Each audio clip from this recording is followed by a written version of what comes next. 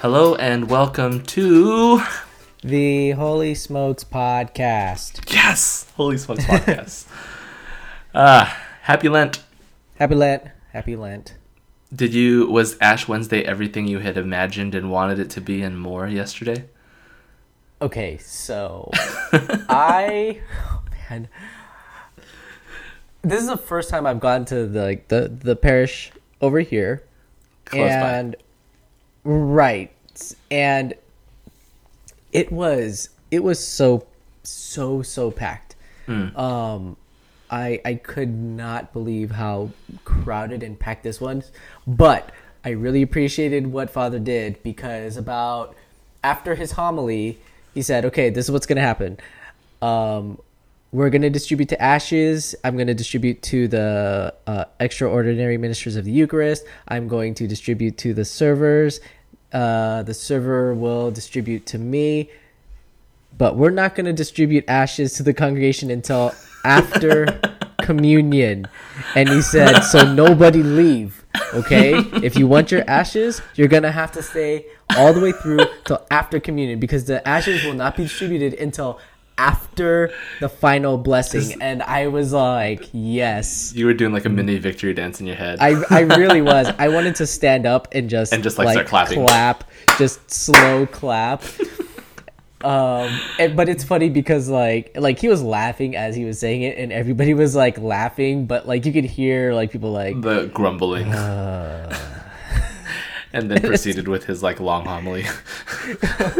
It was man, but it was so crowded and packed, and like people there were, I feel like we were way over capacity as far as like the legal limit, but like there were a lot of people that were like standing and like in the back, like on the wall.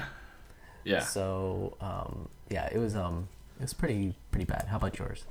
Yeah, I mean, mine was good. So we had a 6 a.m. Low mass yesterday at our parish, and I wish I could stop there and say I went. But I wanted to, but I wasn't able to make it. I didn't wake up in time, so I ended up going to the high mass at 6 p.m. in the evening. So the thing about the traditional Latin Mass is that if anything happens, it happens prior to the liturgy being celebrated. This is very different. It was a very kind of weird shift for me, considering like my whole life I'd done like Novus Ordo, right? Like everything happens after the homily, kind of incorporated within the Mass. But in the traditional Latin Mass, everything is very separate, and the liturgy remains distinct and separate. Before Mass started, they did the rite of the ashes, and they distributed the ashes. Oh, okay. But here's the great part. For the mere fact that not everyone's familiar with like the traditional Latin Mass and the rite and everything, for the people who you could spot them, they just sort of came in because they knew there was going to be Mass there. Yeah. But they didn't know what was going on. They didn't realize it was like a Latin Mass. Oh, so they didn't like, know when to leave. Yeah. So a bunch of them actually like after like it had to have been like after offertory. This is like 30 minutes after the ashes had been distributed. They were like, okay, I'm done here. And you're like, all right, it's time for me to go. But other than that, I mean, it was a beautiful Mass. And God knows how proud I can be with my ashes on my forehead. So it was raining really hard. So as soon as I got out, it was gone. It was done. It was gone. He was like, Jerome, I'm going to save you from the potential of being proud. Let me just wash this off you right now. So yeah, I was like ready to go to the store. I'm like, yes, I'm gonna go show people my ashes. I didn't get to do that. We just went to get like a fish fillet, and that was it. That's all we did after, because we went to a 6 o'clock one, and then we realized that they were overlapping on the liturgical celebrations, because there was a Mass that we went to, and then there was a liturgy of the word that was taking place like 30 minutes after the one that I went to. So there was like a little overlap going on, which I think they did on purpose because they did the liturgy of the word in like another building, like in a hall or something like that. So they had a lot of different options, but it was like, nonetheless, it was still like really crowded and stuff. But yeah, I don't even know what that means. They had a liturgy of the word. What's that mean? I think it's just the distribution of the ashes. I think part of, I could be wrong, but part of like the requirement is to do, like, there has to be some sort of. I see. They didn't have mass or communion with it. It was literally just the distribution of the ashes. Right. And I think they have to do like the readings or something like that. Yeah. Most of the different like rites that, like for blessings and stuff, have a reading that accompany it anyways. So I could see. Yeah. Okay. Cool. Awesome. So I got a lot of feedback about like our episode last week and some of the tips that we put out for like, hey, things to give up during Lent. So I'm feeling pretty good about like our like sort of start of Lent. But you had mentioned, Nate, and I definitely recognized from our last episode that we really didn't we talked about the things that you do during Lent. But we never actually talked about like why Lent. Right? Yeah. So maybe we can talk about that a little bit. Yeah, I think we talked about mostly like the Ash rules. Wednesday and the rules of Lent. But where like where it all came from and why we do what we do. Yeah. Which is important. Really get to, yeah. Like we should. You don't want to be one of those where like, oh, it's Ash Wednesday and I have to go to mass. Right. Or just go through Lent and it's Lent, so we have to do the Lent thing. Yeah, it's like, okay, know what you're doing before you're actually gonna do it. So from what I was able to like put together or try to find, was that like some of the earliest mentions of the season of Lent, or where it becomes like more like regular, is actually very, very, very early on. We're talking about like in the early 300s, around like the counts of Nicaea. Like we're talking about like very, very, very early in the church history, where people were implored to fast for 40 days in preparation for the day that Easter was to be celebrated. And like 40 is really important for a lot of reasons, because like there's a lot of like spiritual significance behind that. So if you go all the way back to like the time of Moses, when he was preparing to receive like the 10 Commandments, he stayed with the Lord on Mount Sinai for 40 days and 40 nights without eating any food or drinking any water. Elijah walked 40 days and 40 nights to the mountain of the Lord on Mount Horeb, or otherwise known as like also Mount Sinai. And then Jesus, where it all like comes, full circle, is he prayed and fasted for 40 days and 40 nights in the desert before he began his public ministry. And so like 40 days is not just significant because Jesus fasted for 40 days. Like you see other references to 40 days, and some of it is in preparation for something, right? Right. And so a lot of it for, once those 40 days was established, the idea was like, okay, well, how much fasting is to be done? Like what's really reasonable here? Do we do just bread and water only? In Jerusalem, people fasted for 40 days, Monday through Friday, but not on Saturday or Sunday. Like those are like days of rest. And then by doing so, Lent would last for 8 weeks. Does that make sense? Because you're doing it for like more days. And then in Rome and in the West, people fasted for 6 days. It kind of does vary from like region to region and all that. But then we do kind of start to get more like more defined rules. Pope Gregory issued that we should abstain from flesh, meat, and from all things that come from flesh. And he even goes as far as saying like even milk, cheese, and eggs. And then another rule was for a person to have one meal a day in the evening or at like 3 p.m., which is like considered the hour of mercy. And so over time, like these rules continue to evolve. It came from eventually eating fish is allowed. And then kind of the rules that we have for today, dispensations were kind of given for eating dairy. If like a pious work was performed or something like that. And then we do kind of get more narrowed down into, well, meat, like just stay away from meat, chicken, beef. Dairy products are like okay. It does kind of get more defined over time. But yeah, like that's just kind of a quick history of where Lent comes from. It's not something that like just suddenly sprang up after like the Second Vatican Council or something like that. Like this is a very early practice that's very rich in the history of the church. And so as far as like why Lent is important for us now as Catholics, I think it's difficult for us, like as a society, to give up things, or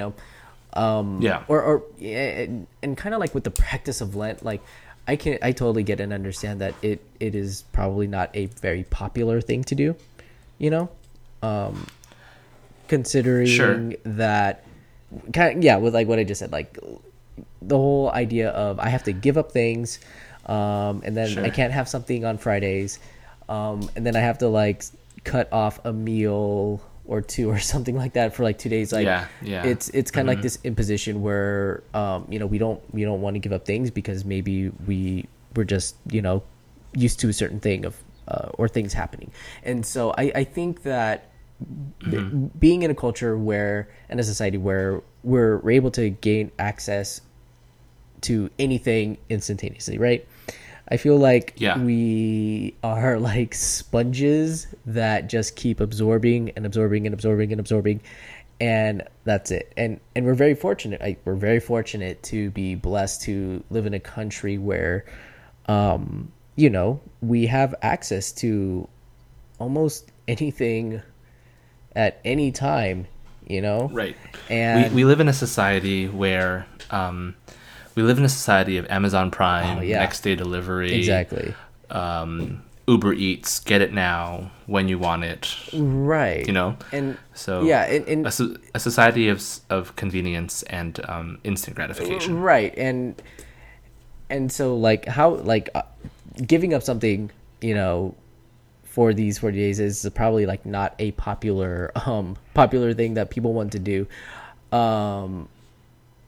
But I feel like because of those reasons, it's so much more important to do it, Sure. Because I think that being having to sacrifice things, it helps. I think it helps us to understand and appreciate like the things that we have, for one, but also to know what it is like to sacrifice and to want, right? To want and to sacrifice, and that is something that first people world do problems. not. I know, right? Oh my gosh, I feel stupid saying all this stuff, but like, it does teach, and it does teach us to learn to want what is right, because because it does draw us back to, okay, I'm going to give this up for some sort of like good, because I know that I should give it up. And what am I giving up? If there is this thing that I'm giving up, what is occupying that space? Is it my me? Is it my pride, my vanity, the things that I want people, or is it, something that is given and offered up for the glory of God, because God is so good. I want to do this thing because God is so good to me. Right. So the beautiful thing about our faith is so many parts of it are multifaceted, right? Yeah. I think what you just went through is you went through Lent and its importance and relevance for a culture today, right? And sort of it's countercultural, which our faith always is, and it helps us to kind of remind ourselves that we aren't made for the fleeting and instant gratifications of this world, right? We are made for the eternal gratification and satisfaction and peace and joy and union with God in heaven, right? Yeah. And so part of it is, it is a practice of detachment from these things to prove to ourselves, to God, to our peers, to our Christians and non-Christians alike, that we can live without these things and that God himself sustains us, right? For whatever it is you're giving up. Like, it could be chocolate, it could be social media, it could be technology, it could be something as simple as soda, right? But like, to give these things up, to make that statement to yourself, yes, like, I don't need it, right?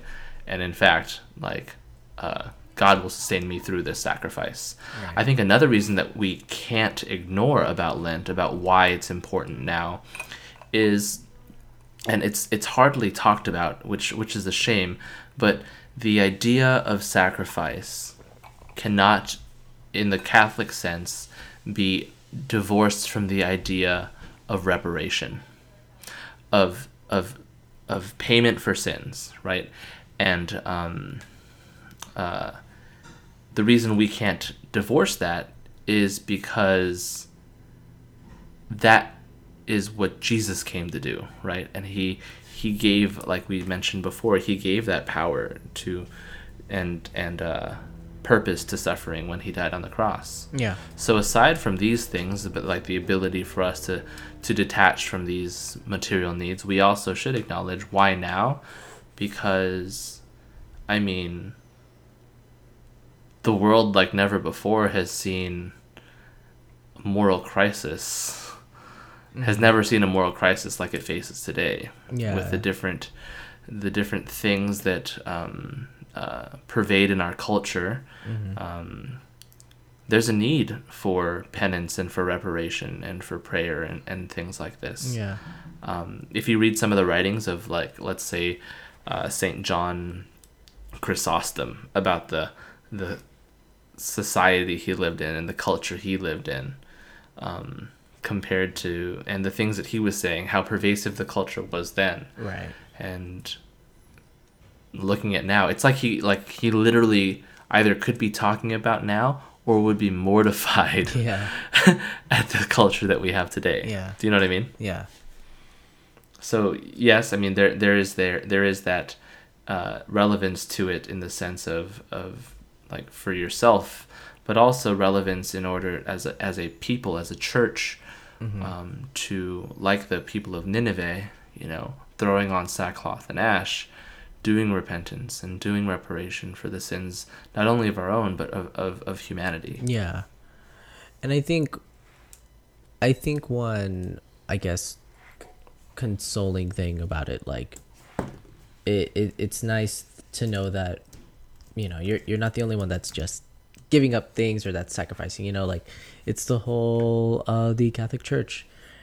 If you're struggling, you're struggling with, other people that are giving up things too. So I think that's a wonderful thing, being able to share in some of those, like, sacrifices, and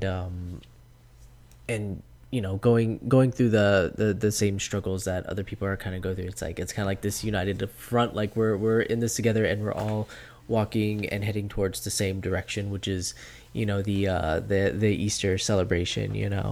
Yeah. I mean, let's put it in that perspective too, right? Like, we're suffering and sacrificing now, but, like, I've never had a more sweeter Easter and more, rewarding Easter than after, like, some of my hardest Lents. Do you know what I mean? Yeah. Like, it's representative also of even our journey here on earth, right? Like it's not meant to be the wide road, right? We're meant to travel the narrow road, and we're meant to deny ourselves and take up our cross. But like all of it is because of our Easter, because of the very celebration of Easter. That's why we do these things, and that's why we unite ourselves with the church in penance and in sacrifice, because there's a joy awaiting us. We're despite popular belief of Catholics being like this morbid and just talking about brimstones and fire and hell and punishment and guilt. It's not that we always talk about it. It's that we're willing to accept it because we know the joy of the resurrection. Right? Right. And we're not afraid of those things because, again, we know the joy of our Lord risen. We know that we've won the battle. Yeah. Yeah.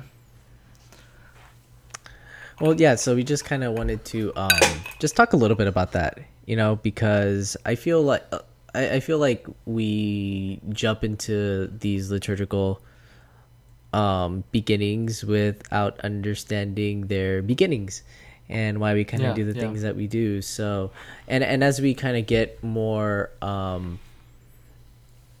like more into the other things like Palm Sunday and Holy Week and Good Friday and stuff, like those will be very interesting things to kind of talk about, and their origins too. I think it would be worthwhile, and I hope that Nate, you'll oblige me, like on the week or the episode before Easter Vigil, I would love to just do a whole episode on just liturgy, because Easter Vigil liturgy is so Easter Vigil liturgy is so representative of like the beauty of our liturgy in the church. Yeah. And we can talk about so much. I think that's a good idea, because if nobody has ever been to that particular celebration, I think it's good for everybody to do it at least once. I want to buy new bells. I'm not happy. Dude, I'm not satisfied with the bells that I got. Like I want something more. I want a gong. I just get excited by the fire and the candles. Oh yeah. That's pretty cool. The whole first part like is just so moving to me. It's just anyways, we'll save that for that episode. Cool. So I got a little bit of feedback about the podcast, and I thought that maybe I'd share it with you, Nate, and sort of with our audience here. One of the things that sort of like, and maybe we can kind of incorporate it with like Lent. I don't know. We'll figure a way. We'll make it work. Sure. But one of the pieces of feedback I got was like, hey, Jerome, we love the podcast, but could you and Nate talk about how like the things that you talk about, or just the Catholic faith in general, relate to, the working professional, like someone who shares the faith, but is like day to day going through their job, working, and like what's the overlap there, and how do these two worlds intersect? Oh, okay. And I thought that was like, I mean, we're both at places where we can talk about that. Yeah, I'm sure you have some some experiences, and I know I do. Yeah, it's funny because I think like sometimes if you're at a workplace, like sometimes talking about your faith can be like, oh, I don't want to like, I feel like I'm gonna be like walk on eggshells if I like bring up that I'm Catholic or something like that, But I think you'll be pleasantly surprised when you find out that like somebody else also shares the faith, because there's a bunch of us out there in the world, right? But also like you might find people that like are very like very serious about the faith. Like I'm very fortunate because like I work with a few people that like I've known through ministry and stuff, but then people that like I met like that were new, and then I find out that they're Catholic. So like I brought up like my friend Lila a few times, right? And like one thing that I really value like about that is we both share the faith, and we both talk about it.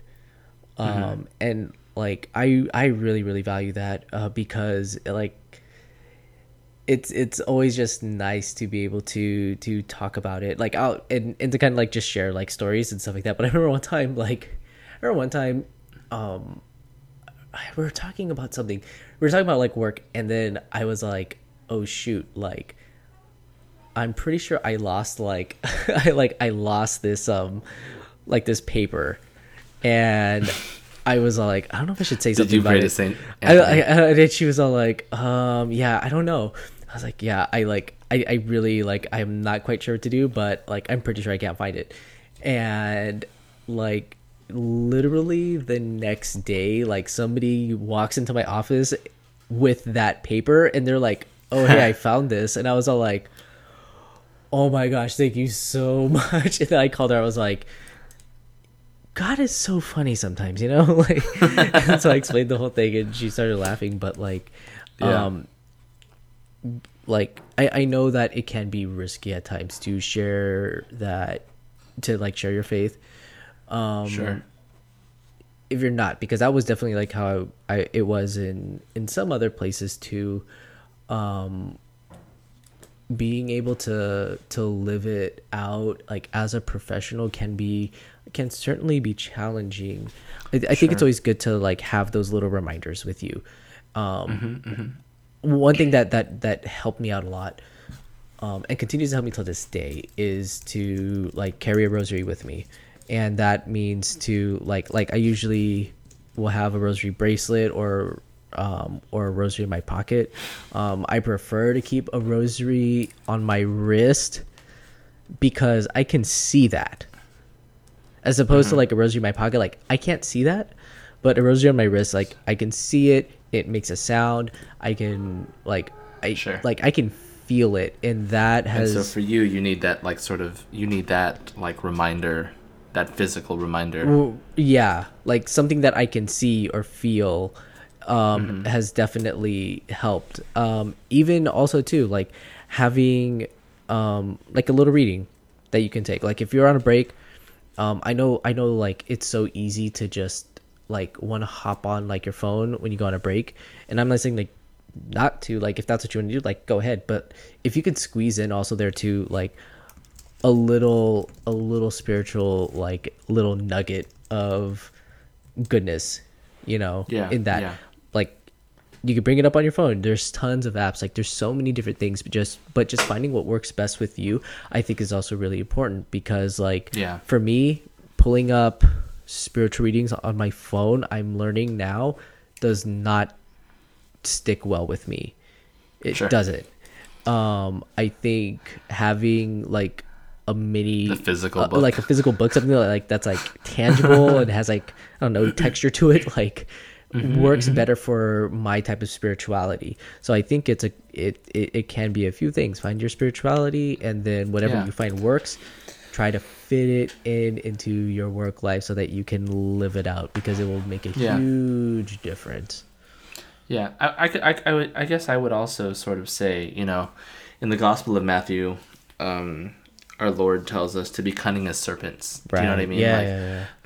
and remember when he says the parable of the servant who was rewarded for being so like clever and sort of signing off the Lord's debts at yeah. a lower price so Yeah. that he had somewhere to go. So like the children of this world are so clever, but how about like the children of God? I think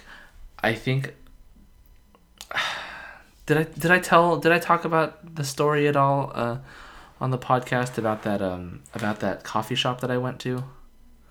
I don't think we've talked The- about coffee really on this. Yeah. Okay. So I guess the way that I would liken it as a Catholic in the professional world is this coffee shop that I went to in Berkeley. I forget the name of the place, and frankly, I don't think I would share it and like endorse them if they don't want to be endorsed by us. So But anyways, it's this coffee shop in Berkeley, and I was walking around the neighborhood one day, sort of waiting for something with my wife, and we go in and we get a cup of coffee, and they had pecan tarts, and I love pecan tarts. So I get a soy latte and a pecan tart, and I sit down, and the latte is really, really good.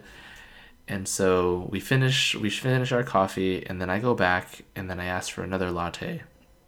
And by the way, the pecan tart was amazing too. And so I go back to the counter, and I'm like, hey, can I have another latte to go, please? Instead of soy, can it be 2% milk? And the barista looked at me, and she's like, oh, we don't serve real milk here. And I'm like, why not? And she's like, oh, we're a vegan coffee shop. Oh, okay. And then I was like, I was like, wait, the pecan tart that I just had, like immediately spit up all your food? You're no, like, no, lies. I mean, no, like it was all really good, and like I was like, wait, the pecan tart I just had, that was vegan, and they're like, yeah. And then I was like, cool. Well, let me just have a soy latte, right? And it was like that moment has been impressed in my mind for so long, because that's what I want as a Catholic in the professional world. Like, I asked them why not. They were like, oh, we're a vegan cafe, right? Like, if someone's going to ask me, why are you doing that? Like, why do you have ashes on your foot? Oh, I'm Catholic. You know what I mean? But outside of that, like, there's just something there. Do you know what I mean? Yeah. Like, and when people want to identify it, then they'll identify it as Catholicism. You know, like to be cunning in certain ways. There's a you know, I'm a big nerd, computer scientist, and there's this really, like, one of the fathers of computer science, Donald Knuth. He did a few talks in MIT a long time ago, and one of the things he talked about was like, hey, like, as a professor in Harvard or Stanford, no, a professor in Stanford, I rarely allowed the two to intersect, right? Like, and he's Lutheran, not Catholic, but like very, very strong in his faith. And he said, at the very end of the class, I would allow people to ask, at the last day of class, I would allow people to ask any question they want, as long as it wasn't religion or politics. Okay. And the reason for that was, he said, well, the school was paying me to teach a certain thing, right? And so it would be a misuse of the funds I was being paid to insert my personal beliefs into this some way or another. But that being said, he still like found other ways to sort of influence others and to kind of talk about his faith. His lectures were later collected and made into a book, things a computer science rarely talks about, right? So although he didn't really bring it up in his classes, like the success that he sort of amassed in his life and writing this book impacts so many more people than just the number of people in his classes. So it's about finding cunning ways, sort of like finding different things. For myself, for example, I have a Rule of Saint Benedict book at my desk, and I read it every once in a while, just like every time I need to kind of like reflect on something. I open up the rule and I leave it there open, like out of like just, and people come by and sometimes they look at it and sometimes they read it and sometimes they don't, whatever. But like that's the little nudge that maybe God will use one day. Yeah. One thing that kind of happened to me when I was working at Family Law, like that was actually really challenging, because like there was kind of like a saying, like there's only two reasons why people come to family law, and it's kind of sad but true. Divorce and custody, that's really it. And so you're either going to see cases of divorce or custody, and it's usually because it was a divorce. And then there's like a few occasions where you will run across cases where it's where a child gets a foster family, and they're like, and that's about 1% of the cases that we get. And it's pretty much like it was really true. But like seeing the cases come in, as far as like the amount of like divorces that come in, and then you start seeing like horrific things like domestic abuse, like whether it's spouses or the children involved, like it is horrifying. And for me, like being in that was really really challenging. It was mostly like depressing because you literally see like lines of people every day and it doesn't let up, and it's just for the same thing, and you're like, wow, like you hear about like the statistic of divorce, right? You hear it and you're like, okay, like you hear it as a number, but like when you actually see it, it's much worse than just hearing about a number, right? And when you start seeing just some of the other stuff that gets involved with that, it's tough, and it was that was a very challenging time for me, being there in that environment, and then holding on to my faith and trying to still believe in like like in the goodness of people when you're getting and kind of being around like some of the worst of people with the cases that were involved, Right. and what really helped me get through that was I looked, I was like, okay, I need to go to a church or something, just maybe real quickly, like after work or something, stop by the chapel and pray, to kind of just get my footing back where I needed to be. Yeah. Because like sometimes I would get home late and there wouldn't be like any masses available, and so I was really fortunate to find there's a 24-hour adoration chapel close by, and I was able to kind of go there and kind of like recharge my batteries, or if I could, I would go there in the morning before, just kind of like mentally prepare myself for the things that I was about to see. And then I didn't find many people there that were as involved in the faith. Maybe like one or two, they kind of, we had little sessions where we can talk about it here and there, but finding some sort of outlet, like going to adoration or something like that was really really helpful, and I felt like being there in that kind of environment, like seeing how bad things are, like made me think like, wow, like we there's a lot to pray for, and there's a lot to make penance for, and to sacrifice for, and so when I was feeling down and kind of feeling the weight and the pressure of all of these kinds of cases that I was seeing, like I try to offer it up for those people that are going through these things, because it's never fun. Nobody ever walks out really happy, like somebody walks out hurt, and that's really really sad. And so I was like, okay, like I'm here for a reason, and if you're in your workplace, wherever you are, like you know that you're there for a reason, and if it's to maybe see or realize things for what they really are, kind of like how I was at Family Law, or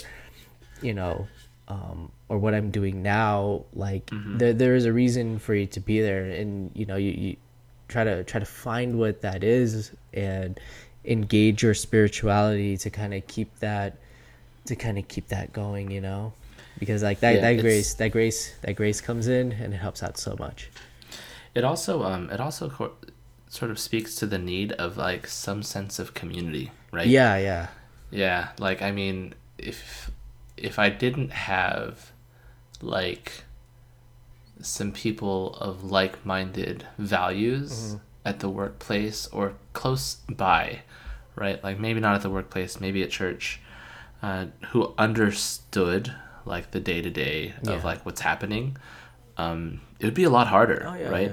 And like that separate set of eyes, who they share the same values as you, have the same spirituality as you, definitely helps. I mean, a great example of this is like the other day, just I think 2 days ago, someone who recently started working at the company that I work at, he and I finally got together and got lunch together, and we both brought our lunch that day. So we grabbed a conference room, we had our lunches there, and like it was just so nice because like literally before anything, we just both knew that we needed to pray before we ate. And so here are these two guys, like grown men, in a conference room in this like huge company, doing a sign of the cross, bowing their heads, and saying the prayer before meals. Yeah. Do you know what I mean? Yeah. And like that little small sense of community. If you can find that wherever you're working, like it doesn't have to be in the workplace. Great if it is, but like that's gold. Oh yeah. And those are the people that you want to like. Those are the people you want to gravitate to, and hold on to, and sort of nurture those friendships, because we are, as human beings, we are not made to do this alone, right? Like our very nature thrives for connection and relational sort of values and relationships. Yeah. So Yeah. Actually, that reminded me of another thing that happened to me a few years ago when I first when I started a new position. I was an assistant to my boss. Duh, that makes sense. But I came in and like it was a new office and new team, and I was like, okay, like I'm the new guy here, and I remember like my boss, who's now like a really good friend of mine, he like people told him like he's very intimidating. He's just like really quiet and like he just gives like very just straight and direct answers, like, you know, because he's very knowledgeable, so it's like he has the answer for everything. And so like I remember one time like we were like went out to lunch, and it was one of those like weird things where I'm like, okay, like I'm new here, all right, I'm about to make sign of the cross, gotta pay for my food. Really like to feel like the pressure, and like as like I make the sign of the cross, like my boss, he makes the sign of the cross too, and I was all like, you're one of us, like, and he like legit like he like bowed his head, like he made the sign of the cross, he bowed his head and he like paused, and I was like, oh, thank you God, like you'll be really surprised. It's so funny how really nervous we get about that. Yeah it's so funny, like, because like even me, like to this day, like I'm like it's like, okay, how do I do like, this again? They're like, yeah, like, well, like they'll be like, yeah, what do I do with my hands? But like middle of a conversation, like conversation's happening, the food just got there, you're out to lunch, right? And then the food is there, and they're talking to you. Oh, how do you say? Right. How do you say? Hold on. You're like, stop.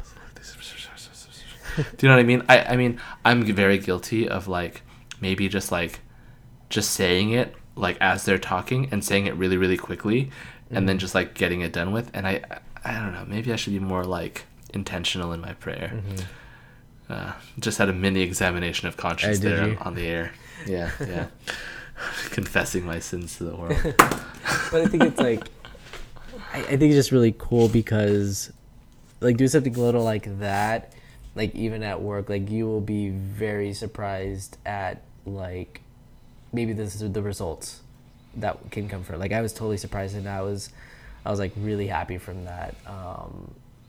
And I think for anybody who's like listening, to kind of like, I guess, close out that question, like when it comes to your faith, like, you know, and living it out at work, like it's one thing to do it and being preachy about it or even being snobby about your faith, right?